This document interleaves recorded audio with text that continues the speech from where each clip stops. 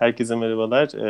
Ekşi Beşiktaş Podcast'ine daha hoş geldiniz. Başına biri söylemeyi unuttum. Bir Ekşi Beşiktaş Podcast'ine daha hoş geldiniz. Bu hafta Fenerbahçe ile önemli bir derbi müsabakasına çıktık. Tamam mı devam mı seviyesine geldik. Aslında bizim bu kadronun bu hale gelmesi gerektiğini çok söylediğimiz bir üçüncü belki tamam mı devam mı maçıydı. Galatasaray maçında da aynı şey olmuştu ve yine bir tamamı devam maçını çok iyi bir şekilde atlattık. Ve iç sahadaki iki derbide de inanılmaz bir tahakküm kurduk oyuna dair. Galatasaray maçı gibi pozisyon zenginliği olmadı, belki onu konuşuruz. Ama Fenerbahçe'nin hani hiçbir şey, özellikle ikinci yarıda hiçbir şey yapamadı. İlk yarı zaten bizim maçımızdan çok iyi değildi ama hiçbir şey yapamadı bir maç oldu. Ee, tabii bunda Fenerbahçe'nin de etkisi olmuştur. Adamlar 1-1 iken bile zaman geçirmeye çalışıyordu. 2-1 biz öndeyiz. Hala böyle savunma güvenliğini bırakmış bir takım göremiyoruz. Böyle enteresan bir maç oldu. Tabii bu da bizim biraz daha kolay kazanmamızı sağladı. E, Şimdi maçtan başlayalım her zamanki olduğu gibi. Burak, 3-1 kazandık. Ha, bu arada bir Bayern Münih maçı atlattık aradan. Onu isterseniz hiç şey yapmayalım. Ona dair ben şöyle onu söyleyeyim. Ya bir dahaki haftaya da zaten o maça dair bir şey konuşmayız. Ben gene Amerikalı arkadaşımla izledim maçı. Bir şeyler konuştuk. Hani öyle nostaljik olarak 2 hafta önce böyle şeyler yaşamıştık gibisinden. Kısaca bir şey Sen konuş yapacağız ama. istersen ya. Şimdi de söyleyebilirsin istersen. Burada o maçla ilgili sadece bir o zaman ben de bir şey söyleyeyim. Övünç'ün bir tweet vardı. Zaten bizim WhatsApp grubunda yazmıştı. Hani ilk yarı gerçekten Beşiktaş çok kral bir mücadele Aynen, gösterdi. aynen. Türk futbol tarihine geçecek kadar da iyi bir şey yaptı. O 45'teki gol gelmese belki yani 5'lere de gitmezdi maç. O ayrı hikaye ama o ilk yarıdaki mücadele inanılmazdı. Ha, şöyle bir maçtı. Bayern Münih'in 7 ihtiyacı olsaydı belki 7 at yani bir gol yemeyi göze alarak 7'yi de atardı hani. Aynen öyle. Onlar Yani hiç gol yememe riskini almadılar. Yani gol yemeyelim, yavaş yavaş kaç atarsak diye. İşte bir şanssızlık. James Rodriguez gibi aslında çok değerli bir adam ama bize zararı çok olmayan bir adamdı. Yani uzun pas atıyor, şey yapıyor, orta sahada takılıyor da kendi adamı sakatladı gitti. Robben girdi oyuna. Robben de bize en ters gelecek pozisyonda ve yerde ve mantıkta oynayan bir adam. Robben mahvetti ya. Mahvetti Yani yani. 35 yaş, 33-34 yaşındaki adam belki hani kimse James Rodriguez'e tercih etmez ama bizi yaktı. Keyfimiz kaçtı ama olsun hani biz Aslında şu açıdan o maç ilginç. Yani şimdi Bayern maçına doğru planla çıktık. İşler ters gitti. İşte Vida, aslında Pepe Vida, yani Vida'yı oynatacağım bir maç varsa o Bayern tabii maçıdır. tabii ona Çünkü kimse, o kadroya kimse bir şey diyemez. aynen yani Yani doğru o planla biraz çıktık. Maç içinde yanlış ayarlamalar yaptı hoca bence. Zaten medyada da ziyadesiyle konuşulmuş, o yüzden üzerinden geçmeye gerek yok yani. ben de hoca ile ilgili tüm eleştirileri değilse de önemli bir kısmına katılıyorum ama hoca her şeyi doğru yapsa da o maç öyle bitebilirdi. O da bir Tabii canım. gerçek. Yani Yani Bayern Münih'le oynuyorsan deplasmanda 10 kişi 18. dakikada 10 kişi kalmışsın. Çok fazla bir şey konuşmaya gerek yok zaten. ki rakip Fenerbahçe ve Galatasaray taraftarlarının hani Yani Beşiktaş'ta dalga hayır, geçmeleri de çok komikti yani. hayır, şey ilginç, yani bütün sene biz mesela hocanın tercihlerini vesaire konuşuyoruz. Bütün medya Bayern Münih'ten 5 yemeyi bekledi Şenol Güneş Evet. formsuz tespitini yapmak için. Ulan hafta yani bir hocanın formsuzluğu ne demek zaten? Öyle bir şey daha önce konuştuk hatırlarsanız podcast'te, hani ilk başlarda hoca formsuz diye bir şey olamaz. Yok abi, ne Konsantrasyonu demek? düşüktür, o olabilir. Kafası başka Çalışmamıştır. yerdedir. Yani aynen. Çalışmamıştır. Fizik mi lan bu, yani koşamadı çünkü çok Aynen. şey. Beyni koşamadı. Hani ne? Beyni koşamadı. Hayır, işte medyanın mesela Quaresma'nın ortalarında da medyanın geç bir Ha ha. reaksiyon Ve böyle bakın oluyor yani. Quaresma çok orta yapmayınca da gayet güzel Abi Bayern Münih'ten oynayabiliyormuş. 5 yiyince mi tespit yapıyorsun Şenol Güneş formsuz diye böyle. Neyse, bu maçta tam tersi oldu aslında benim. Şimdi bu maçta da Şenol Güneş'in maç içindeki müdahaleleri çok övüldü mesela. Sosyal medyada olsun, normal medyada olsun. Yaklaşık 8 tane falan müdahale yaptığı için hangileri acaba sürekli?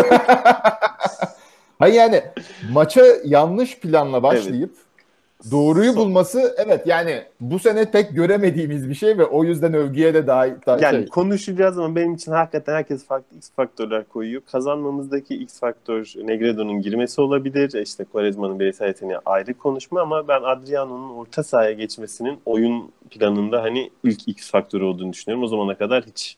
Neyse, maça gelelim. ya Bu şöyle detayları diyebilirsin. şey yap. Tolga'nın geriye çekilmesi de İşte Adriano önemli. Yani girince işte Tolga geriye çekildi. Aynı o anda hamle denk zaten geldi. altılık yine.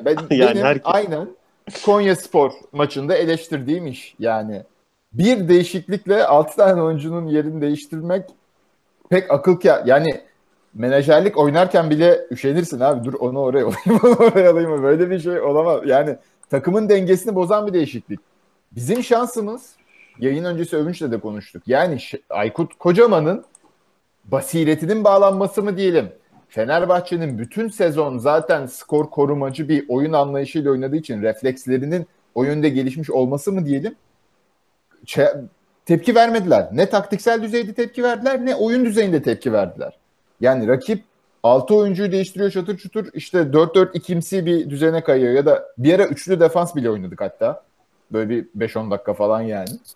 Bunlara da mesela 4-4-2 oluyor ama aslında asimetrik bir 4-3-3 gibi yani falan böyle şey değil ama hiçbir müdahale gelmedi ya. Çok ilginç. Yani iyi ki gelmedi tabii ki. İyi ki gelmedi de. Ama mesela, oyuncuları da esnek değil ya. Fenerbahçe'nin öyle bir dezavantajı da var. Yani böyle bir şey hamle mesela Adriano'yu sol bek, sağ bek, orta saha, kanat yani hepsini yapabilirsin. Fener'de bu kadar işte İsmail gibi bir adam sakatlanınca bile dengeleri bozuldu yani. Aynen yani İsla ile Şener'in kanatları değişince İsla şapşala döndü orada. Yani evet. Kanat değiştirilmesiyle 5 dakika içinde sarı kart gördü. Penaltı da yaptıracaktı hatta. Yaptırdı hatta neyse. O yüzden yani mesela şunu diyordum. Başakşehir karşısında böyle bir plansızlık diyeyim ben ona çıkmış olsaydı. Anadolu Avcı cezayı keserdi bize. Yani 20. dakikada takımdaki 6 oyuncunun yerini değiştirirsen Abdullah Avcı kulübede öyle durmaz. Yani bir şeyler yapar. Ama çok güzel galibiyet. Yani Berk Beagle arkadaşımız blogtan mesela Alper'le Valbuena kanatlarını kullanmamak çok ahmakçaydı diyor. Hakikaten ben Fenerbahçe'den kimden korkarsın dersen 3 adam sayarım. Giuliano, Valbuena, Alper çok iyi bir oyuncu değil belki ama derbilerde çok iş yapan bir adam. Evet. Şimdiye kadar bize de yaptı yani. Ben maçı gene yabancı arkadaşlarla izledim derbi maçını. Hatta vereyim, çetele vereyim. 1 Tottenham, 2 Chelsea, 2 Arsenal taraftarı. Valbuena oyuna girince hepsi şaşırdı. Valbuena niye Türkiye'de ve niye yedekten giriyor diye. Bunu Aykut Hoca'ya sormak lazım. İnanılmaz bir şey. Ve maçları iyi kötü kazanıyor diye millet böyle sanki doğru bir kararmış gibi Valbuena meselesini hasır altı etti. Ya Valbuena Beşiktaş'a gelse ilk 11 oynar. Zaten Türkiye'deki futbola dair zaten sene başından beri konuştuğumuz şeylerin az çok özeti bu yani. Aykut Kocaman sene başından beri aynı oyunu oynatıyor. Aynı anlayışla Fenerbahçe oynuyor. Bu anlayışla adını bile unuttuğum Arnavutluk takımına, Makedonya takımına elendi. Bu anlayışla ligde bir şekilde 44 puan topladı. Şimdi aynı oyun anlayışı farklı sonuçlar verince bir gün doğru bir gün yanlış olamaz. Olamaz yani böyle bir ya doğrudur ya yanlıştır o mantık. Aynen. Ya da iki şey mesela bugün Quaresma 2 tane mükemmel ötesi gol attı. 0 verimsiz ortaya attı neredeyse. Hatta golü bulduğumuz kornerde bile topu Gökhan'a pas olarak verdi. Yani gelen Gökhan'ı gördü. Yani inanılmaz. Şimdi bu Quaresma zaten senede Quaresma 5 tane böyle maç oynasa Beşiktaş taraftarı Quaresma falan tartışmaz. Bunun tartışılacak bir yanı yok. Bu adam böyle şeyler oynadığı takdirde zaten neyine itiraz edeceksin ki? Doğru yerde doğru şutlar falan. Ama aynı Quaresma 88. dakika mıydı neydi? Gitti Valbuena'ya çift aldı. Orada kırmızı verse maç 2-1 bitecek. Belki 2-2 bitecek.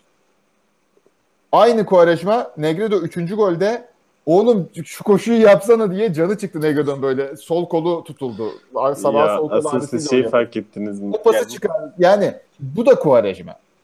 Burada yok yani. Bu adam iyi oynadı. Şimdi Quaresma budur. Nedir? Quaresma budur. Biz Quaresma'dan bu verimi alabildiğimiz sürece o kırmızılık hamlesini de görmemeye, göz ardı etmeye de razıyız aslında. Ama yani bazı şeyleri bazı oyuncuların vermesi lazım. O yüzden ya işte Negredo. Ya Negredo girdi. 2 tane golde aslan payı onun.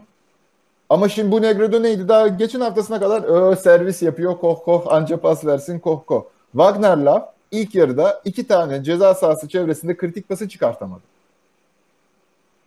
Wagner geçen hafta demiştim ben yani Wagner Love'dan küçük takımın büyük oyuncusu sinyali alıyorum diye. Gol bitiricilik de yok.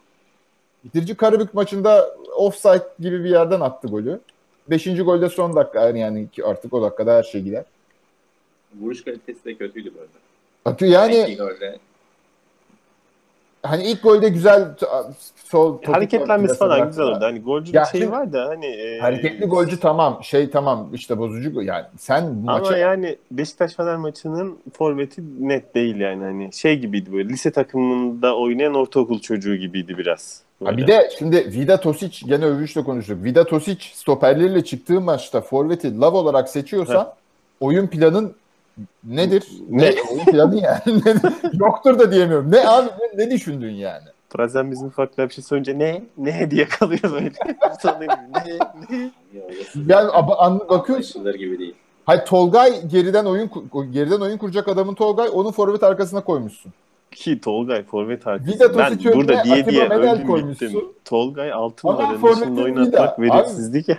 yani ne hani kim 20 dakika 25 dakika hiçbir şey yapamadı Beşiktaş. Çok Sonra kötü işte, oynadık ilk 30 dakika ya. Gerçekten inanılmaz kötüydük ama ya maçı Aykut Kocaman kaybetti biraz benim gözümde. Yani Tosic sol beke geçti. İşte onu da gene tekrar oluyor ama övünce. Ya Tosic sol beke geçti. Hiçbir hamle yok. Ya Tosic'in sol bekte o kadar rahat oynayabildiği maç var mı Beşiktaş tarihinde ya? gitti, Adam orta gitti, yaptı, ortadan geri yapıyor. geldi. Hiçbir üzerinde hiçbir baskı, hiçbir şey yok. Hiçbir şey yok. Şimdi o noktada mesela Tosic'i Fenerbahçe zorlasa, bir pozisyonda bile sömürse o kanadı, Caner'i zamanında sokmadığı için Şenol Hoca hatalı olacak. Ama Aykut Kocaman o hamleyi sömürmeyince Şenol Hoca maç içinde mükemmel taktik dehasını konuşturmuş oldu. Hatta Bak, ben size bir şey söyleyeyim, sen lafını unutma. Bu maçtaki Aykut'un bu şuursuzluğu, hani bir gönderme yapayım. Beşiktaş şuursuzca saldırdı diye bir açıklama yapmış da maçtan sonra. Doğru, bir dakika hatırladım. Şimdi kendi şuursuzluğu bundan sonraki diğer takımlara da bir şey olmuş olabilir. Yani biz maç içinde istediğimiz gibi taktik değiştirebiliriz. Duruma göre bu adam zaten hiçbir şey yapmayacak diye bizim Fener'in diğer rakiplerine de bir şey yapmış olabilir yani. Güzel bir yol gösterme. Ya şunu diyeceğim. Şimdi Şenol Hoca'yı ben eleştirmek için demiyorum. Hatta sene başından beri zaten aradığımız Şenol Güneş performansı buydu. Yani maç içinde doğru hamle yapan ve hani tartışılır olsa bile maça yönelik hamle yaptı. Doğrusu yanlışı, sonuç alırsın alamazsın, doğru yanlış tanımı değişir. Maça yönelik ezberden olmayan hamleler yaptı bugün. Abi işte yani sene Herhalde başından hoca beri biraz tamamen izliyorsa. kendine Şampiyonlar Ligi'ne çok fazla vermiş belli ki. Benim de aklıma o geliyor. Yani Şampiyonlar Ligi'nde takımın oynayan oyunu bozmamak adına bütün sene aynı ezberi oynattı ve baktı artık o iş bitti. Dedi biraz taktiksel esneklik. Yani böyle bir açıklama geliyor aklıma yani. Abi Maalesef. Yani taktiksel esneklik diyorsun da yani. Gerçi evet. Yani sen de söyledin. Bir kere Tosic Vida çıkmışsın. Ne yapacağın belli. Bu adamların ayağa çıkamadığı belli. Uzun vuracağın belli. İleride Wagner Love'la maça başlıyoruz. Yani rakibin derin pozisyon aldığı da belli. Seni nerede karşılayacağı belli. Bu adam nasıl top alacak? Kimden top alacak? Kime indirecek? Yani gerçekten gene berbat bir şekilde başladık maça. Hiçbir hazırlık olmadığı gene belli. Yani nereden aklına geldi de Tosic'i sol beke aldı, Adriano'yu ileri aldı, Babel'i yapıp gene bütün takımın omurgasını değiştirmesine rağmen hani Aykut Kocaman hep diyor ya, yani biz dakika dakika böyle saniye saniye hazırlık yapıyoruz. Ona göre her şeyimizi planlıyoruz diye. Beşiktaş'ın geçmişin, yani bu sezonki geçmişini tarıyorsun mesela. Bu 23. Hiç böyle bir şey yok. Hiç böyle bir şey yok. Yani Beşiktaş'ın omurgasının oynadığı oldu, evet. Ama nasıl oynadı? İşte Medel geri geldi. Onun yerine çıkan adam işte forvet çıktı veya stoper girdi. Öyle bir transformasyondan. Yani böyle 5 oyuncunun mevkisinin değiştiği bir olay hiç olmadı yani. Buna hazırlık yapma şansın yok. Yani Fenerbahçe şimdi size bir şey göstereyim. Bir saniye.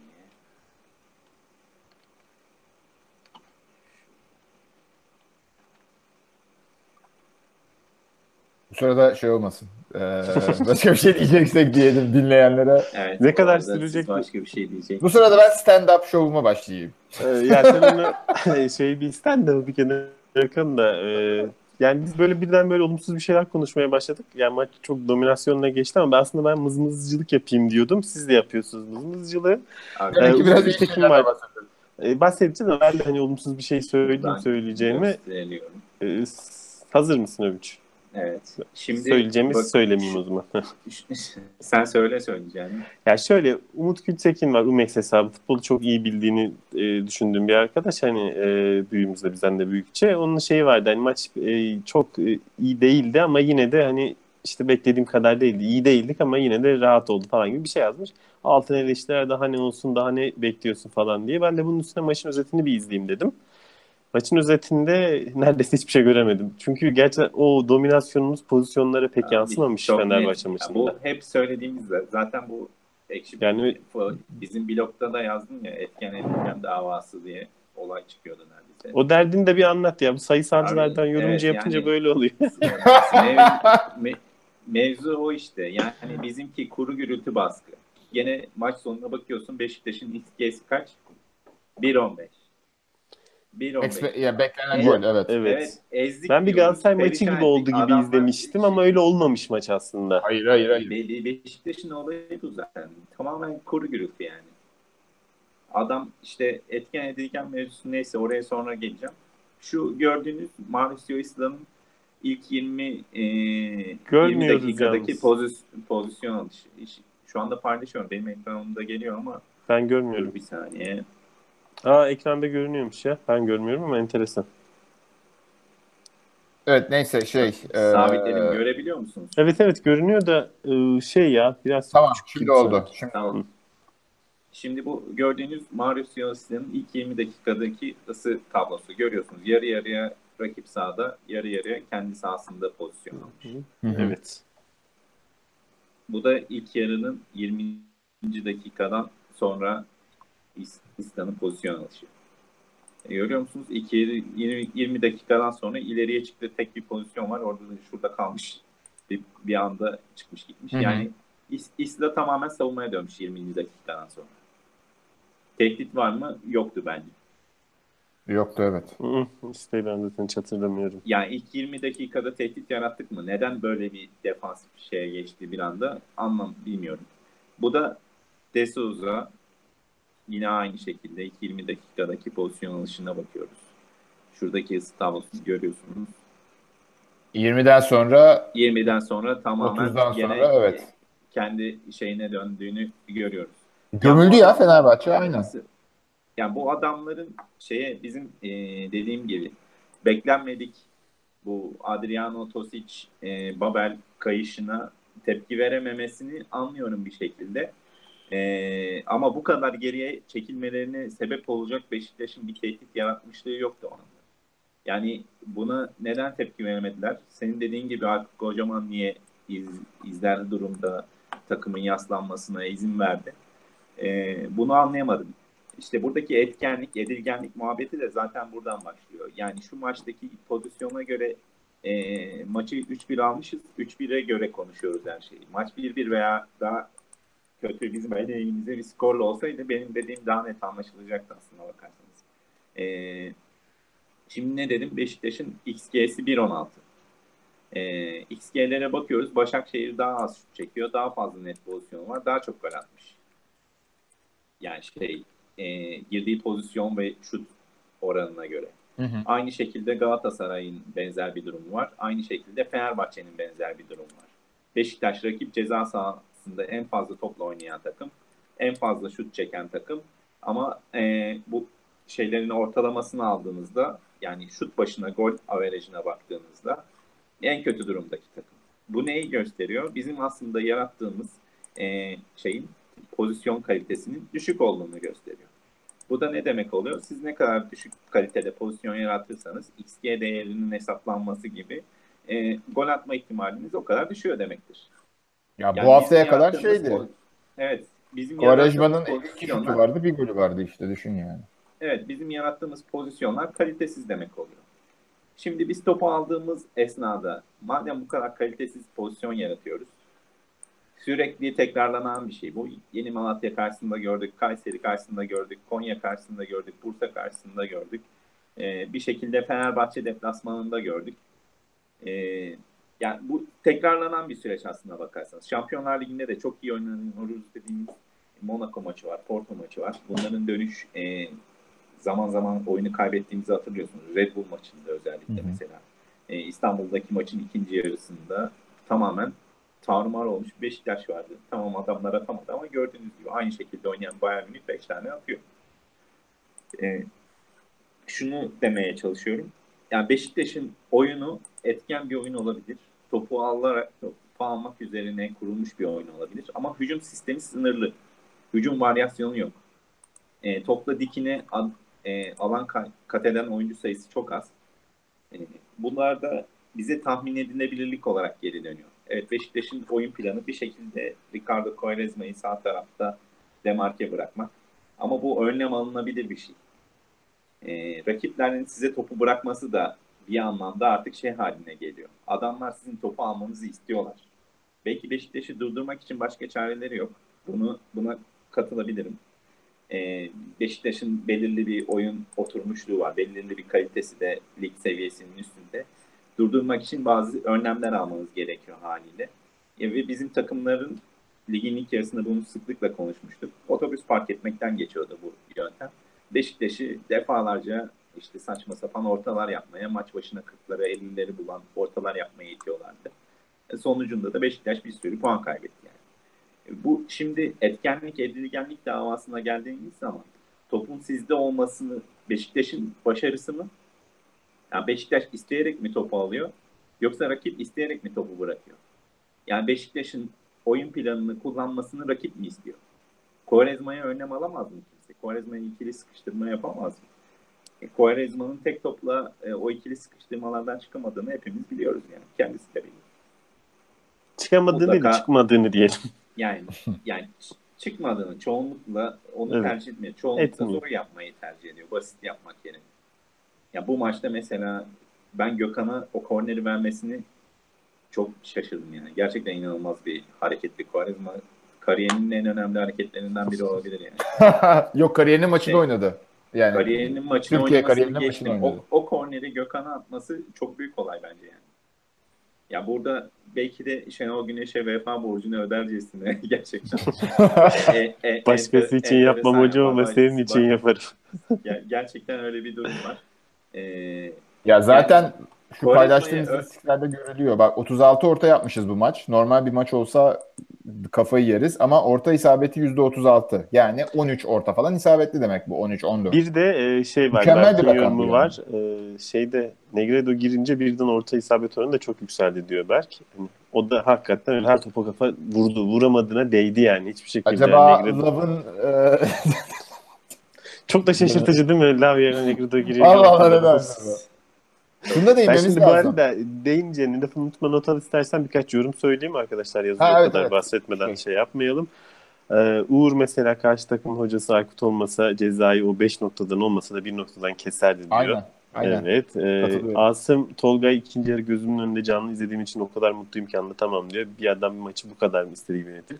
Biz Tolga'ya hep yanlış bir rol biçildiğini söyledik.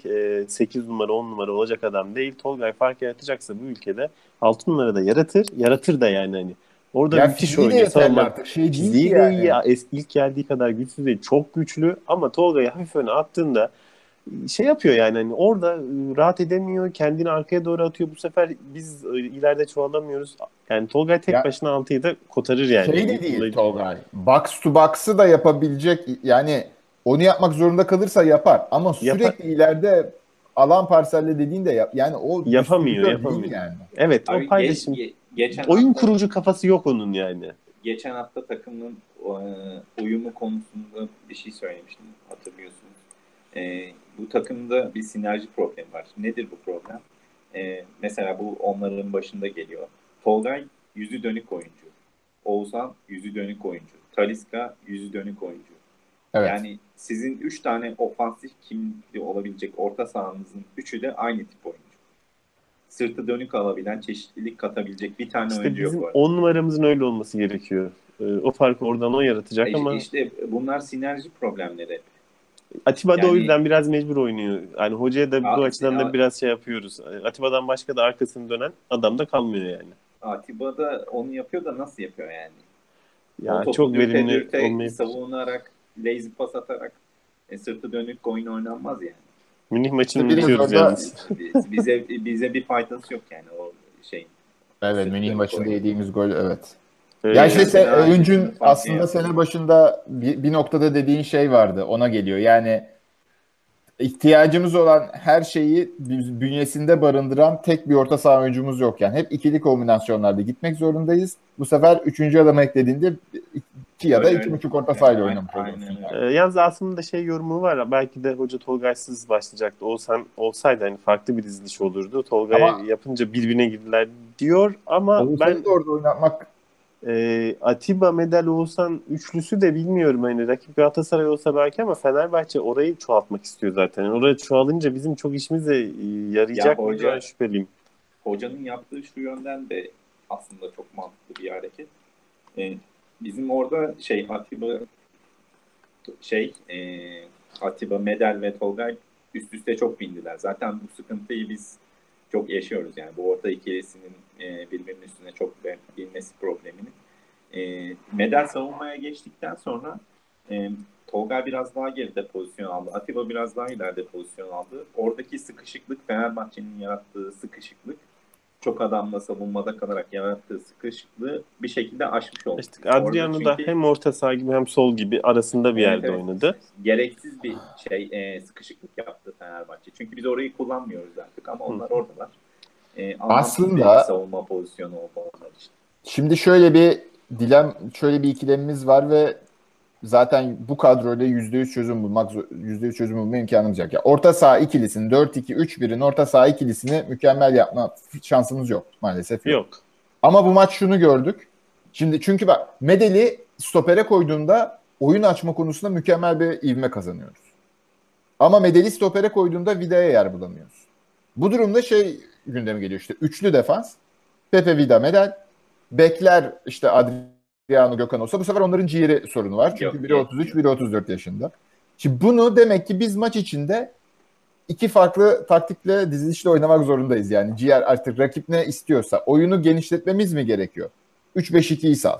İşte oyun içinde hamle yapacaksa oyunu daraltmamız mı gerekiyor? İşte o ikili forvet ya da daha da işte 1-2 4-1-2 gibi dizil. Yani orta sahayı öyle diz gibi. Bu tür alternatifler artık düşünmemiz lazım. Hoca da eğer bunları yani bu maçtaki taktik açılım bir seferlik bir şey değilse iyi haber. Ama yani Beşiktaş'ın bu kadro yapısında, bu kadar geniş kadro yapısında maalesef Aslında ben şeyi tutturamamışız yani. bunu söylüyoruz. İlk 5-6 hafta, 8 hafta şu şeylerin yapılması iyi kötü kim nerede ne yapıyorum zaten ezbere olması lazımdı ama neyse. Yeni gördük hepsini. Yani 23. haftada öğrendik kim ne Artık yapabiliyormuş. takımda kim ne yapar bitmiş oldu.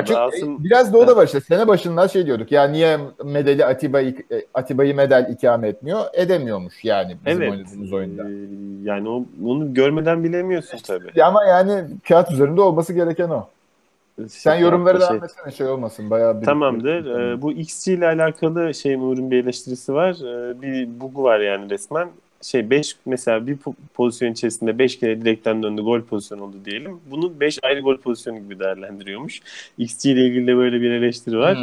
Halbuki o farklı modeller var. Bilmiyorum. Opta öyle mi yapıyor? Farklı modeller var. Hem Opta Opta'nın böyle yapıyormuş sanırım. Yine Uğur'un onu anlattı zaten Barış. Quaresma Negredo meselesiyle alakalı Barış Gerçeker mi? Onu diyorsun. Quaresma ile Negredo'ya aynı evi vereceksin diyor ve bir de odun vereceksin diyor. Bir ayda sorun çözülür, mükemmel bir ikili olurlar diyor. Asım Tolga'yı Blackburn'daki Tugay Kerimoğlu'na benzetmiş. Maçın ikinci yarısı gerçekten öyle bir etki yaptı. Ama bu maçın ilk yarısı mesela Tolga hiç yoktu sahada, özellikle ilk 30 dakika. Ya işte gibi böyle biraz 80'lerin 90'ların futbol bakışına göre oyuncuyu bireysel değerlendiriyor kimileri böyle. Bak çok güzel bir noktaya temas etmiş şu an. Ama takım oyun... Tolga ilk 25 dakikada oyunda yoktu dedim. Tolga'nın ilk 25 dakikada oyunda olmamasının sebebi ne? Formsuz. Ama sonra form kazandı 26. dakikada. Sebebi birdenbire 25. dakika ile 26. dakika yukarıdan vahiy gibi geldi form. Yapıştı Tolga'ya, başka oyuncu oldu değil mi? Yani öyle bakıyorlar. Futbol algımız ne yazık ki bu seviyede. Yani hani. Hakikaten bu yani. Aldığı rol çok önemli. 80'lerde öyle değilmiş belki futbol bu 30 sene önce. Herkes kendi takılabiliyormuş da şu anda hiçbir yolu yok yani. Bir oyuncunun kendi başına bir böyle uygun olmayan bir pozisyonda oynayan bir oyuncunun Quaresma haricinde. O zaten kendi ayrı takılıyor. Bak çok bir şey. İyi oynarsa da o iyi oynuyor yani. Şimdi Beşiktaş ligin en kaliteli kadrosu mu? Bunda hemfikir miyiz? Evet.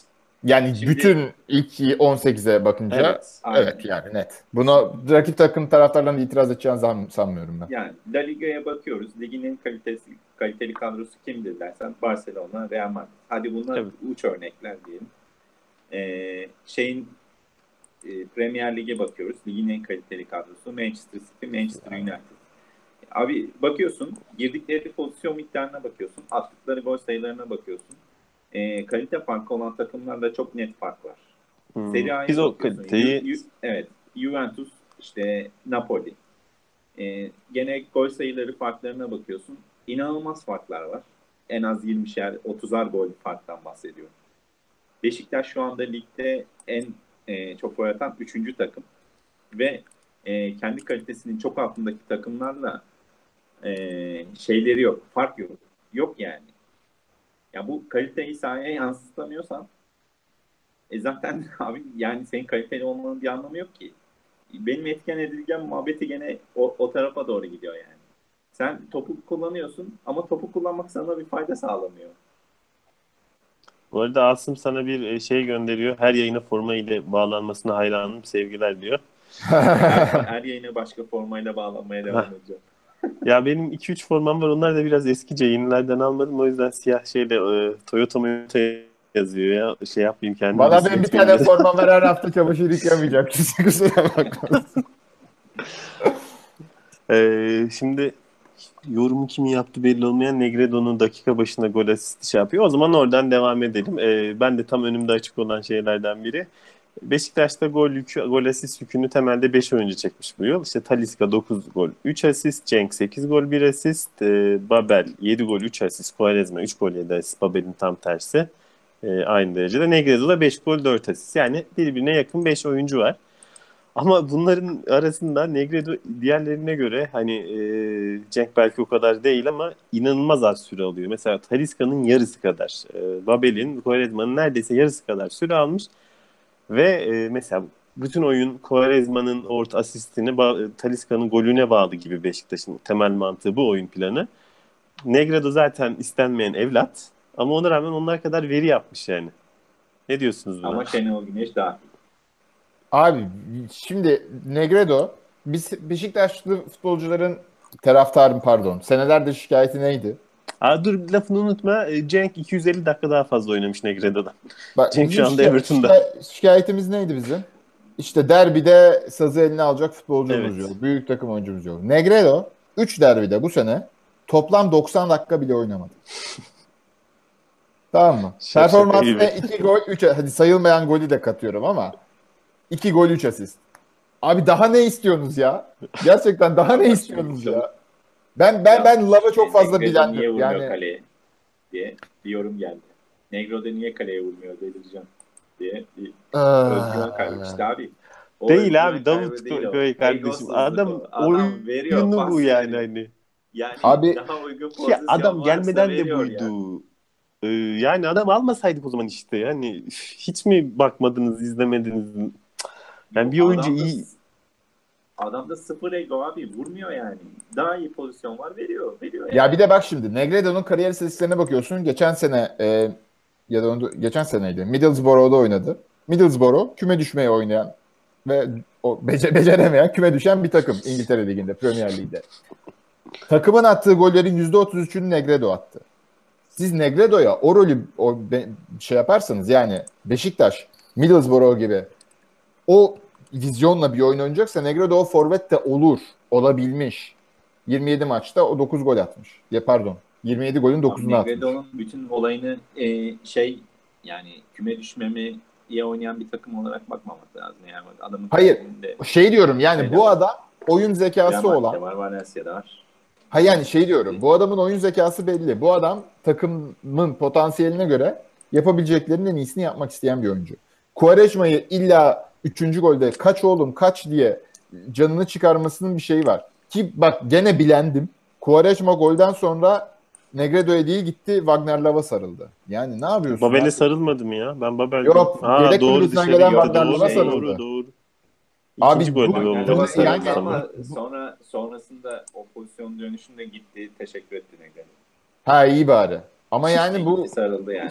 densizlik biraz yani. Adam sana zorla gol attırıyor kafana kaka kaka ya bir git. Hani tamam 3-1'in coşkusu tamam yani orada tabii ki taraftara koşar. Quaresma bu yani. İkinci golde de taraftara koştu. Ya aslında bu onda bir şey. aslında eleştiri değil. Bu yani şey hani abi, Ama Bu hani şeyi de neyse gösteriyor. ben Belki çok sevmiyor mu nedir anlamadık. O şey değil. Bu arada Lava Asım yazmış maçta olduğu için tüm tribünün de olumsuz anlamda çıldırdığını söylüyor iyi yani güzel. maçta. Güzel. Çok güzel. Teşekkürler Asım. Yani yazık. Abi ben Ya Gerçekten işte verdiğimiz sevmemesine bak 3.750 milyona anlamıyorum. yazık yani. Orada bir şeyim yok yani. Adam gerçekten 4,5 milyon alıyor ve şey yani takımda en fazla kazanan oyuncuların ortalamasının 2 katı para alıyor neredeyse yani. Ha, burada bir arada çekememezlik olmasını Biz ben bunu daha önce normal karşılıyorum konuştuk. ama bu Evet. bir şeyin işi değil yani. Bu man management'la çözülecek bir iş. Evet Evet ya Mesela bu evet. Bunun geçen hafta yok 2 hafta önce o ara baba diye bir ses duymuştuk. Tam bunları konuşuyorduk. şey diyeceğim. Kolay değil. Hazır Negredo mevzusu açılmışken. Mehmet Demirkol bu sabah spor servisinde konuşurken Beşiktaş'ın gol problemi var dedi. Beşiktaş'ın Beşiktaş'ın gol Mehmet Demirkol gol problemi var. gol problemi Ben değil şimdi şey dedi. Golcü problemi var dedi. Yani gol Ya ben size probleminden şöyle öte söyleyeyim. golcü problemi var. Beşiktaş'ın Mehmet Demirkol problemi var ya. Mehmet Demirkol Beşiktaş'ın diğer Aynen. takımları konuşuyor. Aynen. Nasıl? Belki doğrudur onları. Diğer takımlar için bilmiyorum ama Beşiktaş tespitlerinin çoğu çok yanlış. Onun bir programını Gerçekten izledim. Küçük inanılmaz. belgesel gibi işte haftada 30 maç falan izliyormuş. Yani doğal olarak bu adamın artık böyle takıma özel yorum yapması çok zor. Biraz böyle robotik izliyor maçı böyle. Abi işte Ezbere evet bence de kesin. Bir de takıntılı kolay olduğu değil konular yani. var. İşte Şenol Güneş gibi, Cenk Tosun gibi takıntılı olduğu Evet. mevzular var. O konularda Lukaku'dan daha yani iyiydi Cenk Tosun en son. şey yaptığını Manchester'ın da düşünüyorum. maçını izledim bu hafta. Yok değilmiş. Ya Lukaku bence daha iyi. abi Cenk Neyse Tosun şeyden Akhisar'dan giden Nihat Seni kesemedi işte. Tamam Sam Allardyce'ın da abi Uzun sen vadede kesecek o Everton'da ayrı şeyi bir var izlediğim konu. ama olmayan dersin. Ben Ama hayatımda yani izlediğim hani en kötü yapmayın Lukaku takımlardan birisi seviyesiyle Everton yani. yapmayın yani. Cenk Tosun Liverpool'a Şeyden gitmezse gitmesin bahsedeceğim. ya bırak. Onu Uğur Meleke demişti gerçi. Mehmet Demirkol'a hepsini ihaleyi ona bırakmış Evet olmayalım. evet. Mehmet Demirkol Gomis örneğini verdi. İşte Beşiktaş'ın bir Gomis'i bir Burak Yılmaz'ı yok diye. Hemen ben de boş durmadım. Hemen gittim Gomis'in attığı golleri izledim. Gomis'in şu ana kadar 17 golü var. 12 tanesi ki bunların 3 tanesi penaltıdan. 17 golün 12 tanesinden bahsediyorum. 3 tanesi penaltıdan kaldı 9. 9 golün hepsi 6 pastan. Yani bu attığı 9 golün hepsi 6 pastan. Ekstradan 3 golü daha var. Gene 6 pastan ama gerçekten yetenek isteyen çaprazdan adam eksilterek yaptığı vuruşlar. Ama yani bu dediğim 9 gol içeriye plase atılarak yani çizgiye inen kanat oyuncusu tarafından geri çevrilip plaseyle içeri vurulan toplar. Şimdi şunu soruyorum. Böyle kaç tane Negredo pozisyonu hatırlıyorsunuz? Ama Ya adam işte koşmuyor, topu hareketlenmiyor. Yok abi öyle pozisyon neredeyse yok Abi denecek kadar bizim az yani. çizgiye inen kanat oyuncusu hatırlıyor musunuz siz Beşiktaş'ta? çizgiye dediğin şeye son çizgiye inen diyorsun İşte yani. Lens iniyor da Lens'te Yoksa çizgiye oynayan. yapışan kanat oyuncularımız. Hani iki çizgi var. Avuç çizgisi dedim. O çizgiye Lens inmeyi seviyor. Ama işte Lens'ten bir türlü şey midir, kemik midir, et midir, in midir, cin midir bilemedik yani. Ama bak Eleştiremiyoruz da tam kararsız eleştirme konusunda. yani ben bugün mesela Dembaba'nın bu haftaki golünü izlediniz mi? Ben maçı izledim tamamen. Göztepe Sivas maçı bayağı da zevkliydi yani. Onu izlerken şeyi kaçırdım. United maçını kaçırdım. Ya adam oyuna katkısı o kadar az ki. Yani top off the ball sıfır yani Dembaba'da. Şu anda koysan Beşiktaş'ta işte hani konuştuk ya programdan önce Wagner ya Love yerine Dembaba olsa daha mı iyi olurdu diye. Belki daha iyi olabilirdi. Bu kadar baskı yaptığımız anda inceden veya gelişine bir tane patlatır. En azından o bitiricilik özelliği var adamın. Oyuna katkısı hiç olmasa da en azından o var yani. Şimdi Wagner'da o mevzuyu hiç göremediğimiz için Antalya'da bile atamadığı golleri de Beşiktaş'ta da atamıyor ya.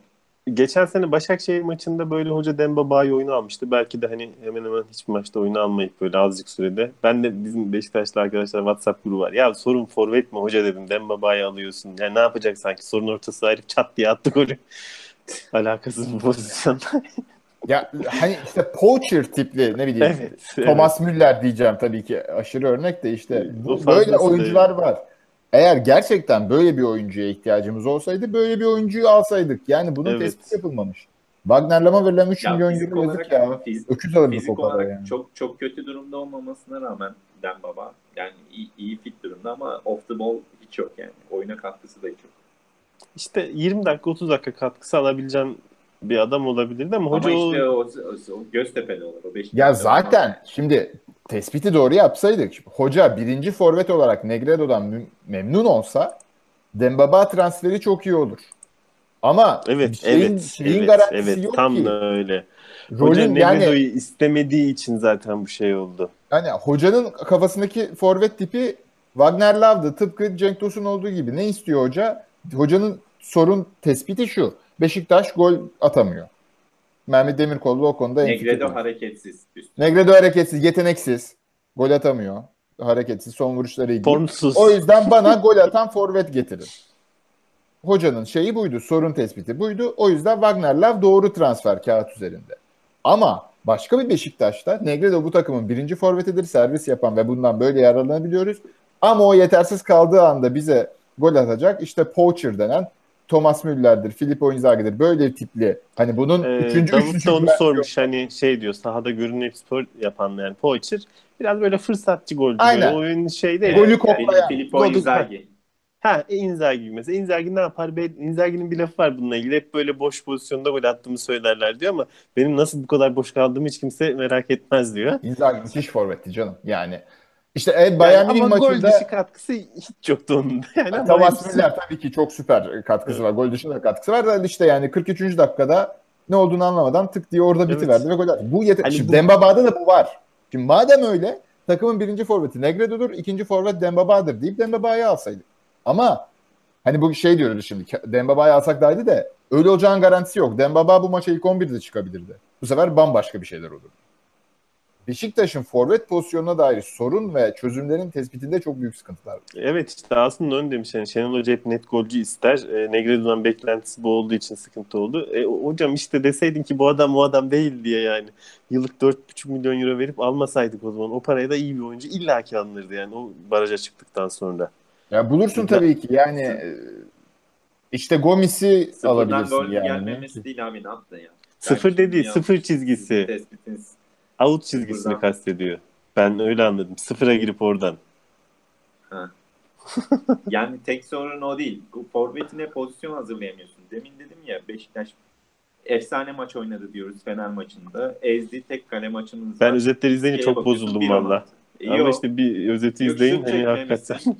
17 tane şut çekmişsin. Bir tanesini hatırlamıyorsun. Niye? Çünkü yok. Bak ben şunu da söyleyeyim. Caner Yani oyuna girince ben şey dedim. İşte izlediğimiz arkadaşlar şey dedim. Bakın dedim şimdi saçma sapan yerden 2-3 tane orta yapacağız. Nitekim Caner girdi. Önce Quaresma gerilerden bir tane doldurdu. Sonra Caner bir tane doldurdu. Sonra kestik. bak Yani bir şekilde kesildi o. Caner'in bu arada 3. Mucizevi bir golde şekilde katkısı var kesildi. yalnız. Evet Onu evet. da Yok şey bak kötü yapayım. oynadı demiyorum. Aha, Yani çok şundan iyi bahsediyorum. indiriyor. Takım refleksleri diye işte Fenerbahçe'nin geriye gömülmesi. Geçen hafta Konyaspor maçında takım düzgün hücum setleri oynarken Quaresma oyuna girince birden Quaresma'yı araması gözlerin. Ve 15 dakikayı heba etmemiz. Ya bazı takımların sürekli oynayınca refleksler oluşuyor ister istemez. Yani çünkü takım oyunu abi, böyle bir şey yani. şurada çok basit bir tespit var. Biz Caner'i nasıl biliyoruz? Deli değil mi bu adam? Sakin Deli. oynamakla alakası yok değil mi? Ne Sakin yazık ki. oynayamaz yani adam. Yani Halbuki müthiş bir orta ya, yeteneği var yani. Hani ya bir biraz adama aklını neden fişek kullansa. gelsin abi yani? Bizim İşte. o esnada fişeğe mi ihtiyacımız var? Wagner'la o Caner değişikliği oldu. Yani bizim orada tam akıla ihtiyacımız, sakinliğe ihtiyacımız olduğu anda gidip takımın en deli oyuncusunu oyuna sokmak bana çok garip geliyor yani.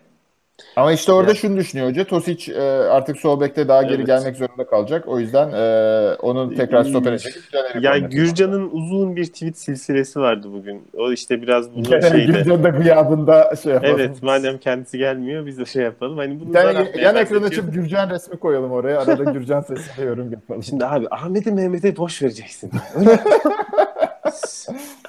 Öyle zar atmaya benzetiyor bu işi. Çok doğru bir tespit o. Yani hani bazen tutuyor bazen tutmuyor ama karşıdaki adam hiçbir zara karşılık vermediği için tuttuğu zaman maç içerisinde biz öne geçtik yani oyun anlamında. Yani tutmadıkları da zarar vermedi diyor. Öyle bir evet yani zar attığında eğer iyi gelmezse normalde zarar görmen lazım ama Aykut sağ olsun tutmayan hiçbir şey bize çok büyük zarar vermedi. Çünkü herif maçı aynen izlemeye devam etti. Böyle yani Erol Bulut falan daha iyi yönetebilirdi Fenerbahçe'yi dün. Gerçekten Yani hani Aykut Kocaman şimdi inanılmaz bir herkes şutsuzluk şimdi gösterdi. Fenerler şu moda geçti. Zaten Fener'in kadro kalitesi çok zayıf. O yüzden Aykut ne yapsın? Bir kısmı Aykut'a şey yapmayan ama yapmayın abi. Fener'in kadrosu bu kadar kötü bir kadro değil. Abi Şu Valbuena topu yedekten geliyor ya. Valbuena'yı bugün ligden takıma yani, koysan ilk 11 oynar yani. yani Abi Alper var şöyle bir durum var yani gerçekten. inanılmaz. Takımın toplu arası çok iyi değil gerçekten. Yani Takımı kalitesi biraz öyle kalitesizliği koruyor ama tartışılır. şöyle Fizik ya öyle kuruyor. atanlar Ne yapacak? tutanlar farkı var takımda biraz böyle. O çok net ama işte o zaman şey yapmayacaksın. İki tane böyle ön libero'yu kurarsan topla hiç ilişkisi olmayan. Ama işte Aykut da başkasını yapmaz yani imkansız yapamaz. Ben zaten o mevzuyu konuştuk ya. Yani Fenerbahçe'nin birdenbire neden geri çekildiğini anlayamadım. Çok Abi iyi Josef'le Mehmet basmıyorlar. Souza'yı Tolga'yı oynatırsan çekilir. döndürmüyorlardı. Aynen. Abi Mehmet Souza gerektiğinde derken abi ben Fernando şey bile yapamadım. Mehmet'le Josef'in Joseph Mehmet Souza dedi de böyle üç kişi saydım. Ben mi saydım ne oldu sanki ya? Evet Joseph aynı Mehmet Souza oyuncular var. oynatırsan dedin. Yeni bir Brezilyalı Mehmet Souza. Şey işte Mehmet Aurelio'nun gerçek adı. İşte oradan bir şey yaptı dedim. Bu arada Quaresma'yı da bir parantez açalım yani. Hakkını yemeyelim. Sen yine bahsettin güzel gol falan filan da. Şimdi Quaresma'nın bu Ayakları yıl benim topu. hakkımda şöyle bir şeyi vardı. Ligdeki yani Şampiyonlar Ligi'nde bizim herkes iyi oynuyor zaten o ayrı hikaye. Asist ya da golleri genelde böyle öne geçtiğimiz ya da öne geçmesek de zaten üstün olduğumuz bir şekilde golü yaldır yaldır gelecek yani. Olmasa da olur şeylerdi. Çok böyle kritik bir tek Başakşehir maçındaki korner güzel bir korner kullanmış. Sosic kafayı çıkıp atmıştı. Hani çok eleştirilebilir bir durumda açıkçası. Önemli maçlarda nerede bu adam? Galatasaray maçında bir ton gol kaçırdı falan filan mesela. Ama bütün bunları çok yıktı. Zaten hani derbi maçlarının da pek şeyi yoktu şimdiye kadar. Golü en son 5-6 yıl önce atmış. Hani inanılmaz iki gol attı. İlk gol direkt şapkadan tavşan zaten. Ki o ilk gol gelmese bu maçı kazanamayabilirdik. Yo öyle Ee, öyle. Bu Övünç maçı yazmış Quaresma sanırım. aldı. Yani bu maçı Evet. Quaresma ve medal aldı. Evet. Yorulmuştu takım artık. Böyle o 40, 65, 70'e kadar olan baskı aslında bitmişti. Ama Quaresma çıktı aldı Bitmişler. hakikaten. Ve Tabii Negredo da aldı. Hatta onu da ekleyelim. Negredo tabii. Quaresma medal Negredo. Üçü. Fabri'nin bir uzun topu böyle. Bir şey yok pozisyonda ama Negredo orada ısrarla gidiyor. Çok ağır kalıyor. Sosa yetişiyor ama güçlü olması işte ağır adam ama diğer tarafından güçlü Sosa omuz atıyor falan. Kendi böyle dengesi dağıldı. Ve orada pası düşünmesi. Yani iki üç adam gerçekten çok özel iş yaptı ama Quaresma'yı da buradan yani şey yapalım. Burak güzel yapıyordu bir Quaresma çeker misin taraftara? Yo. Çekmiyorsun. Yok hayır şimdi yani onu diyor yani evet. Bu adam zaten senede böyle 5 maç alsa bize şey dersin. Biz 20 hafta bunu bekledik. 22 hafta hatta. Quaresma bize maç alsın bekledik yani ligde.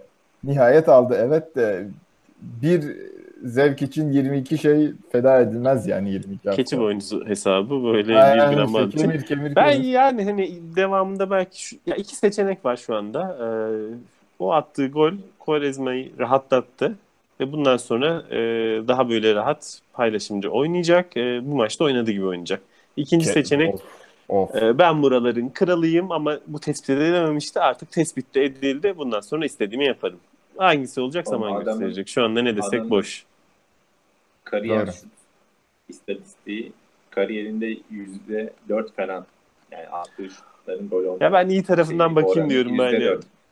Birinci Yok iyi seçenekte tarafına olur. bak tabii. Bu maçta 60 şut atmış. 2 tane Hı. golü var. %33 yani. Ki diğer şutları da kötü değildi. Değil. Ha, ilk yarıda da şey yaptı. Gene trivela yaptı. Evet. Yani mesela ben çok söyleyeyim, sol ayağıyla gol attı yani. Bizi böyle izleyen Quaresmacı pek yok sanıyorum. Olsa yazardı overseas'e girsin falan. Ya yok. Yok, Şey efsane var. gol. Yani Efsane genel olarak gol. taraftarda bir bilinçlenme var bazı konularda. Yani Bazı konularda var ama bazı konularda da yok. Şimdi tam o zaman tersi, ben evet. buradan sazı alayım. Yani bir kısımda var ama çoğunlukta bilmiyorum. Şu taraftarların geldiği seviyesizlik meselesi. İşte Ya Fernando'nun belli. gol sevinci falan. Bir hafta önce Fernando'nun gol Brezilya'da sevinci vukuat çıkardı. Bireysel Çarşı'nın değil. yaptığı Tam da onu kocaman diyeceğim. paylaşım. Şimdi Fernando'nun gol Yazık sevincini vallahi, yazık. Fenerbahçe resmi hesabı paylaşıyor. Ya siz lan nasıl bir şey bu yani kendinize gelin ya. Ya siz orada 3-5 para kazanıyorsunuz, ego tatmin ediyorsunuz diye aşağıda insanlar birbirini yiyor yani. Hani bunu fark etmiyor musunuz? Ortamı daha çok germek ne demek ya? İşte Aykut Kocaman'a köpek iması. Ya şeyin de bir hakarete yakın şeyler de söylenebilir. Hani Burak Amerika'da yaşıyor. Orada biraz daha kolaydır bu işler ama bir esprisi olur işin. Mesela Ya Felipe Melo Pitbull'dur. Kaniş dersin hani. Deme de hani diyorsan onun bir geyiği vardır. Kaniş dersin, espri yaparsın hani. Ama bunun anlamı yok yani. Sen Aykut o hakaretin gerçekten geldiği şeyi, hani zamanında Fenerbahçe itaat et diye pankart açtı. Oraya mı gidecek ya, yani. ama yani Kan davası mı yapacaksın ya aynen yani? ya. Bir de şey, mesela şimdi iyi dedin. Bu playful işte bir o şey vardır yani. Bu işin bir diplomasisi vardır. Yani evet, hakaret tabii ki de, ya şimdi şunu düşünmesi lazım o Fenerbahçe. Ya Fernando o hareketi Türkiye'de yolda yürürken kime yapsa kavga çıkar. İmkansız başka bir Kime seçenek yapsa kavga olması çıkar. ya. Kime Türkiye'de köpek desen büyük ya, o zaman sen biraz şey yapacaksın yani. Tabii ki biz içinde bulunduğumuz kültürü de değiştirmeye çalışıyoruz da. Bu değiştirilesi bir kültür değil yani. Ha, niye tasmanı mı unuttun kardeşim desen o yani fitne fesat. Şimdi bu Ve kültür sana yapıldığında buysa sen aynı tepkiyi şey yapacaksın. abi Mesela belki bunu demiş mini düşünmek mini zor kuş olmamalı yani. yani mini mini kuş şarkısı çalmış maçtan sonra. Evet be, güzel gönderme. Hani bunu yapacaksan yani hani Yani evet, bunu yap. Bir de işin şeyi, yani farkındaysan bir ay sonra sen de o takımın statına gideceksin yani. Aynen, şimdi bak. Sen ve mini mini belki bir de kuş şarkısını yenileceksin çaldın. orada fark edeceksin. Ay sen de kuşsun Evet. abi. Şimdi Fenerbahçe'de sana mini mini bir kuş çalarsa sen de aynı olgunlukla karşılayacaksan, ya bunu mesela şey yapıyor. NBA takımları yapıyor birbirleri Tabii arasında ben işte. hani Portland'ı Twitter takip hesabından da ediyorum. atıyor ama Portland mesela abi, müthiş bir açıdan çok geyik bir ama şeyi işte var. o kendinle de dalga Evet. geçebileceksin.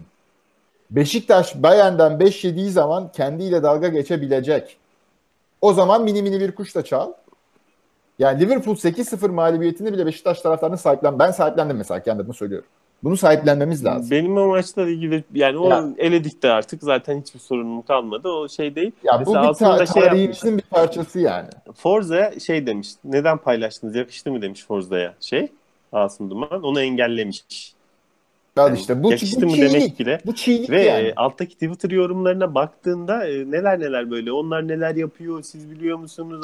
Bu Aynen işte abi, işte lightlıktır, buna eleştiren gitsin başka bir şey yapsın falan. Manyak mısınız?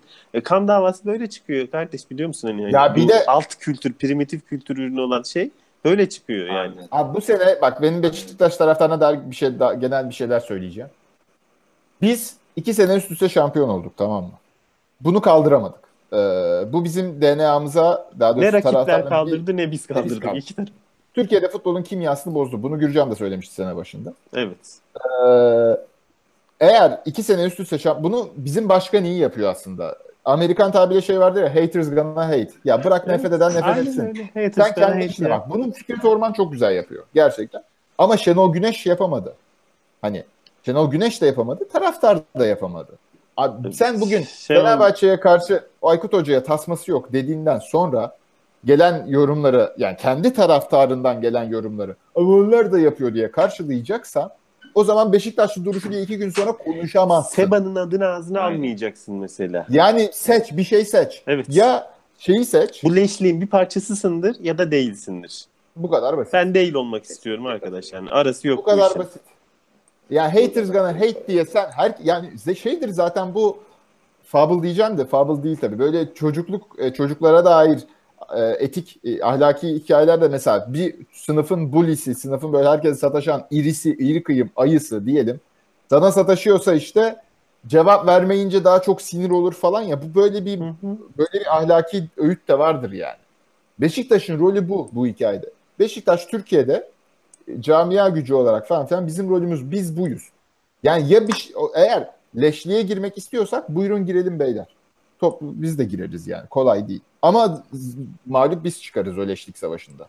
Çünkü evet hem bizim alışık olmadığımız bir şey hem de sayı daha fazla, daha bizim fazla, şeyimiz güç yok. daha fazla. Bizim neydi o fanatik Fenerbahçe biri gerizekalı Ahmet Ercanlar mı diyorsun? David Silva'yı şeye getiren, Fener'e getiren. Evet, Fener'e getiren. Bizim bir Ahmet Ercanlarımız yok. İşte Fener Hürriyet'in spor müdürü falan hepsi yani neydi o damat Evet. adı aklıma gelmedi. Ercan Saatçi. Yani Ercan Saatçi'miz yok. Biz buyuz. Yani 12 numara Orkun mesela atacağı tweetleri sahiplenecek taraftar da yok yani bizde. Yok. 12 numara Ork deli bir hesap olabilir ki o hesabı kimler yönetiyor gerçekten bilmiyorum. Yani valla kulüp yönetiminde de şeyi var yalnız biliyor musun onun? Kulüp yönetiminde de ilişkisi var yani. Çok yani ama işte son Fernando'nun sevincini paylaşan. Abi Mahmut Uslu gibi bir adamın senelercidir. Mahmut Uslu'muz yok bizim yani. Biz bu değiliz abi. Biz bu olmak zorunda da değiliz. Yani oyunla şimdi bizde biraz travması var işte o 2003-2004 senesinde 2003-2004 senesinde yaşananların doğru düzgün açıklanmamasının bir travması da var. Ginçev'in Ayhan'ı öldürmeye çalışıp çalınmayan penaltının bunların travması da var tabii ki, tamam. Ama biz böyle hemen moduna giriyoruz. Önümüz kesilecek, ya kesilebilir de. Yani evet ama her şey bu kadar çaresiz değil Beşiktaş için. Neticede biz şampiyon olabiliyoruz yani. O kadar da önümüz kesilemiyor da. Evet belki bizim hayatta da var. Fırsat eşitsizliği var yani. Evet bazı insanlar daha fazla çalışmak zorunda ama Beşiktaş'ın kimyası, genetiği zaten daha fazla çalışan kulüp olmak üzerine. Niye değişmeye çalışıyorsunuz ki? Ne gerek var tasması var? Ya bakın işte ya ligdeki hocalara bakın, teknik direktörlere. Yani çoğu Beşiktaşlı. Neden? Çünkü biz akılla gelmişiz bir yere hani şeye. Biz ya bu bir avantajdır. Aynen. Bunu avantajın olarak yani kullanman lazım senin. Ama biz onlar gibi olacaksak açıkçası arkada kalırız. Bir problem var. Beşiktaş'ın içerisinde başkanla iletişime geçebilecek seviyede insanlar içerisinde bu dediğimiz kafa yapısına sahip insanlar var ki bu bak işte bunlar böyle yapıyor. Senin de cevap vermen gazıyla adamı divan kurulu toplantısında böyle kafayı sıyırmış halde konuşturtuyorlar yani. Yani içimizde yüksek seviyede insanlar da var. Yani başkanın önden senin Burak'ın dediği gibi bizim bu işin neresinde olduğumuza kesin bir karar verip ona göre tavır almamız gerekiyor. Ve bunun başkandan başlaması gerekiyor. Yani çevresindeki insanların bak başkan şu da şöyle demiş, Mahmut böyle demiş, Aykut böyle demiş. Bugün çıktı kalktı işte divan kurulu toplantısında Aykut Kocaman'a cevap verdi. Yani ne demiş? İşte ölüm kalım maçı. Yani senin haddine mi ölüm kalım maçı diye açıklama yaparak Aykut Kocaman'a cevap verdi. Ya şimdi ne gerek var buna maçtan ya? sonra dedi ki ben ölüm kalım maçı demedim. Birincisi bu. İkincisi de bir camia başkanının senin haddine mi şeklinde bir açıklamada bulunmasını doğru bulmuyor. Yani sen bir yandan diyorsun ki işte Beşiktaş'ın duruşu şudur, bu duruşu budur, biz böyleyiz, biz böyle şöyleyiz.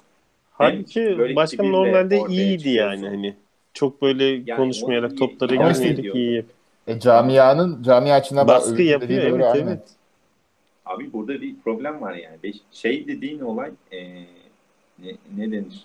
Mütevazilik, alçak gönüllülük sürekli dile getirilerek olan bir şey değil yani. Bunu başkalarının söylemesi gerekiyor. Bizim başkan da öyle bir sıkıntı var. Bir de çok feci gaza geliyor. Çok bariz yani çevresindeki insanlardan. Bak başkanın nasıl davranıyorlar. Bak şu şöyle demiş, bu böyle demiş modunda. Çok feci gaza gelme potansiyeli var. Yani bu şekilde kulüp başkanı böyle davranırsa camiada da böyle bir tavır gelişmesini ben orada işte çift yönlü bir etkileşim var yani maalesef. Demiş Uğur da işte hani çarşı eşittir tüm Beşiktaş tribünü algısı var diyor. Bunu değiştirmek çok zor diyor. Çarşıyı değiştirmek lazım deniliyor. Çünkü 12 numara olmadan bir durak önce durmalıyız gibi bir şey var. Hakikaten gidiş o yönde ve biz yani hani hiç istemediğimiz bir şey. Bir de Türkiye'deki futbol algısı, bilgisi o kadar zayıf ki bunun üzerinden bu kadar fanatikleşmek, yani Burak'la şeyden önce konuştuk başlamadan önce. Bu Fabri'nin offside, yani önde olduğu için pozisyon, aslında ilk yediğimiz gol açık offside. Fabri topun önünde olduğu için. Ama böyle Twitter'da orada burada görüyoruz ki insanların çoğu bu kuralı bilmiyor. Ama bilmemesine rağmen bir de böyle yani bu böyle kural saçmaymış ya da ilk defa çıkmış Beşiktaşlar uydurmuş gibi böyle triplere giriyor. O kadar bir haber futboldan algı. Falan çok dalga geçti ya. Ahmet Çakar falan çok bayağı dalga geçtiler yani. Dalga geçtiler yani. Bu hatadır demediler.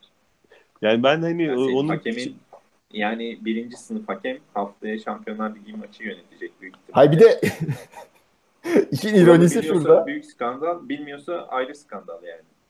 Türkiye'de böyle şey vardır ya, dünyanın en geri zekalı, sanki offside kuralı dünyanın en öğrenmesi zor kuralıymış gibi, kız offside bilen kız şey verdi. Ulan sizin yarınız bilmiyor ya. Bilmiyormuş yani hakikaten.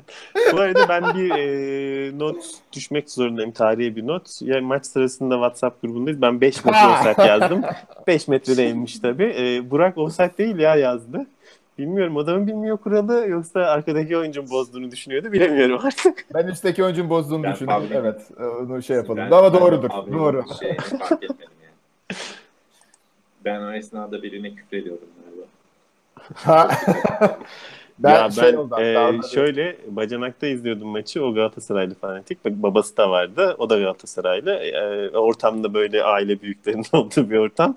Öyle küfürler.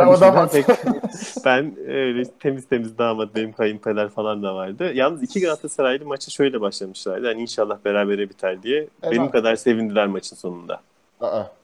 Çok gıcık aldılar çünkü Fenerlerin her pozisyonu istemelerine, o çirkeflikler, gol sevinci. Souza gidiyor, Tolga'nın ayağına bir dürtüyor falan mesela. Hani bir sinirlen. Yani oynamak orada değil, ilahi adalet şöyle tecelli etti.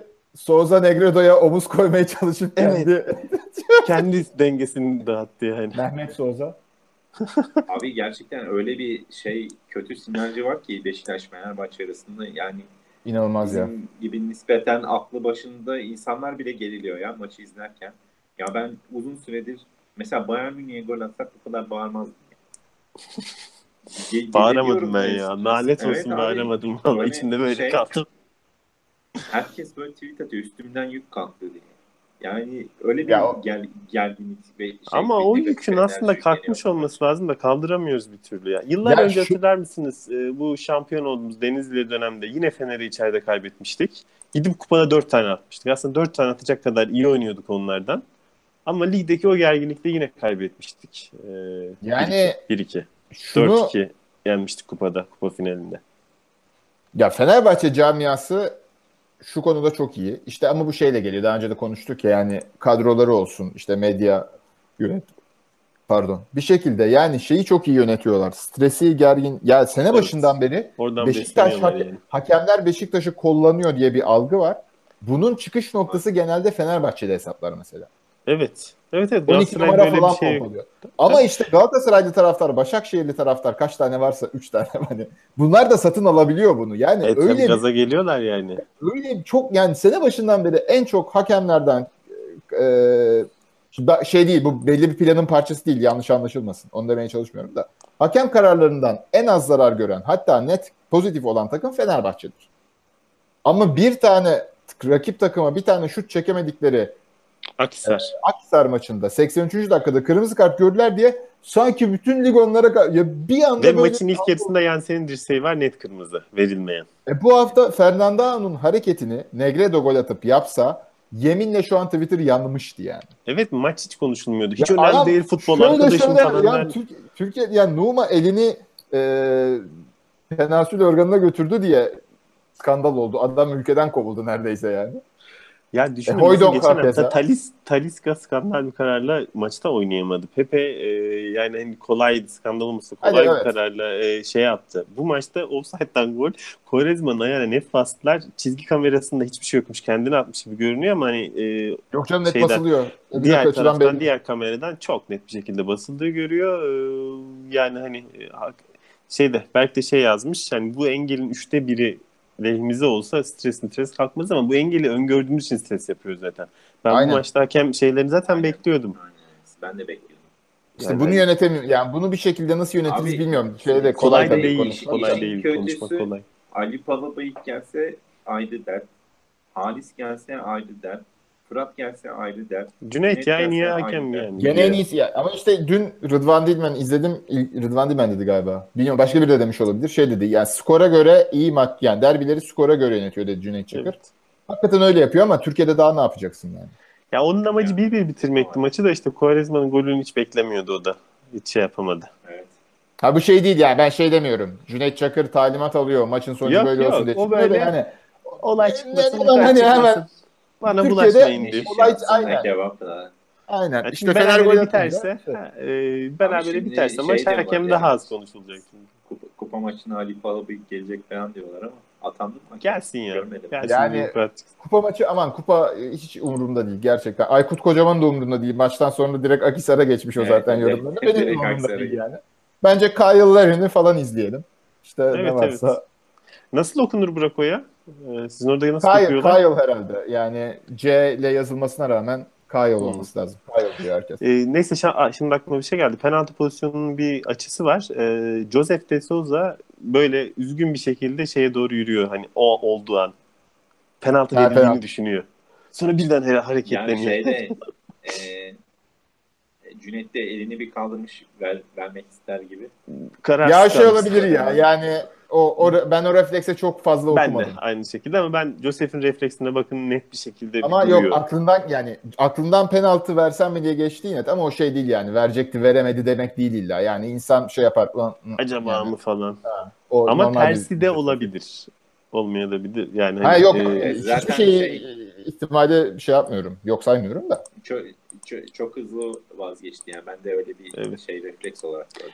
Yani gittik ikinci derbide içeride rakibi ezdik, sağdan sildik. Biz yine burada neyi eleştirebiliyorsak onu eleştirdik. Bir saati de böyle doldurduk. Kendimizi tebrik ediyorum. Ama Abi bugün işte ezmek yani onu diyorum ben de. Ya ama Fenerbahçe'nin şeyde arkadaş, eleştiri söylediği istemiyorsan gördüm. podcast'ı dün yapacağız. Dün yapsak bunları evet. konuşmaz. Tabii bugün Üzerine ben mesela oturunca. özetini falan izleyince ben değişti biraz bakışım. Hani maçı izlerken daha iyi gibiydi ama özet şey yapınca. Bugün şimdi ilk yayınlarımızda böyle yüksek sayıda canlı izleyen vardı. İşte Gürcan'ın etkisiyle tabii Gürcan'ın Twitter hesabı çok daha böyle sporla ilgili insanlar böyle konuyu atınca falan filan. Daha sonra hiç artı 20 olmuyorduk. Bir Galatasaray maçından sonra yaptığımızda artı 20 olmuştuk. Bugün de artı 20 takip etti sürekli. 20'yi hiç düşmedi. Evet, Bizim daha neden? çok Çünkü dinlenmemiz ve insanlar izlenmemiz için daha çok galibiyet galip anlamında gelmemiz gerekiyor. spor programlarına sarılır ya. Evet. Şöyle de bir şey var. Biz böyle puan kaybettiğimizde benim yapasım da gelmiyor mesela. İnsanları da anlıyorum o yüzden. Ama ne yapalım? Ben Ekmek şimdi parası tekrar vermişim. yorumlara bakıyorum da. Evet yani Ee, tekrar bir yorumlara baktım, bir şey kalmış mı diye Ben hızlıca da. genelde Yani evet. aktarmaya çalıştım. Bir saati doldurduk. Aktarmadığımız olduysa da özür dileyelim Ya yani. kusura Yorumlar bakmayın çok güzel hakikaten. oluyor. Çok güzel oluyor. Çok Bayağı çok renk iyi. katıyor. Çünkü Zaten bir kısım blogdan arkadaş, bir kısım evet, evet. Twitter'dan fark eden. Biraz da böyle WhatsApp grubu yazışması gibi oluyor. Şey yapalım. Yani haftaya yine aynı yerde, aynı saatte diyelim. Evet. Uğur Ercan Buğra'yı çağırın, Eser'i çağırın diyor. Eser'i çağırdık. Eser ben dükkan bakıyorum dedi. Evet ya.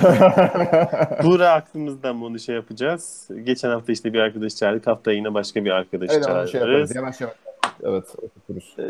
Bir Fenerli bulabilirdik Baktınız bu mı? hafta için ama Fenerlerle o iş zor. Alper'le Yani gene hani. yapabilirdik de bu da şey olacak yani. Evet. Aha. Seferinde. Alper hakikaten inanılmaz seviyeli bir adam ya. Alper'in bak, ben maç esnasında şimdi şey yapalım. Zaten podcast'imize de konu koymuştu da şunu değinelim yani. Alper Öcal ilk yarı sonrasında mükemmel bir yorum yaptı. İşte tartışmalı pozisyonları önce analiz etti. Sonra oyunun nasıl geliştiğini Evet. bir cümleyle özetledi. Şimdi böyle maç izlemek mümkün. Böyle maç Evet. izlemek mümkün. Beşiktaşlı Evet. olarak da yani mesela illa bizim olumsuz yerlere, yani maçın özetini tuttuğun takımdan bağımsız olarak ben okuyunca şey dedim yani, evet doğru, Fenerbahçe oyunu niye teslim etti? Şimdi böyle düşünerek futbol izlemek. Zaten bizim bu podcastleri yapmamızın amacı bu yani. Evet. Nasıl daha iyi futbol Biraz düşünürüz. Ben farklı bir bakış öğreniyorum. açısıyla Ben sene bakmaya başından beri çalışalım. çok şey öğrendim yani. Çünkü daha ciddi izlemek zorunda kalıyoruz. Burada bir şey konuşacağız. Yani Evet. şey yapıyoruz, kendimizi veriyoruz, notlara bakıyoruz, şey Senle yani yapıyoruz. sürekli uyum içinde birbirimize katılsak bile bir şey öğreniyorsun. Başka Tabii yerden tabii. itiraz geliyor. Yani işte izleyenlerin yorumlarından bile psikolojik bir şey düşünmemiş oluyorsun ya da teknik bir şey düşünmemiş oluyorsun. Başka bir yön katıyorsun analizine. Güzel yani, o yüzden şey döngüsünden bir çıkabilsek işte. Ama Türkiye'deki ortam çıkartmıyor. Ortam maalesef. çıkartmıyor. Televizyonda böyle aklı başında bizim yaptığımızın daha böyle televizyon versiyonu, daha iyi bir prodüksiyonla yapan ne yazık ki kimse yok ya. Yani hani şaka gibi. İşte Ee, give the people what they want.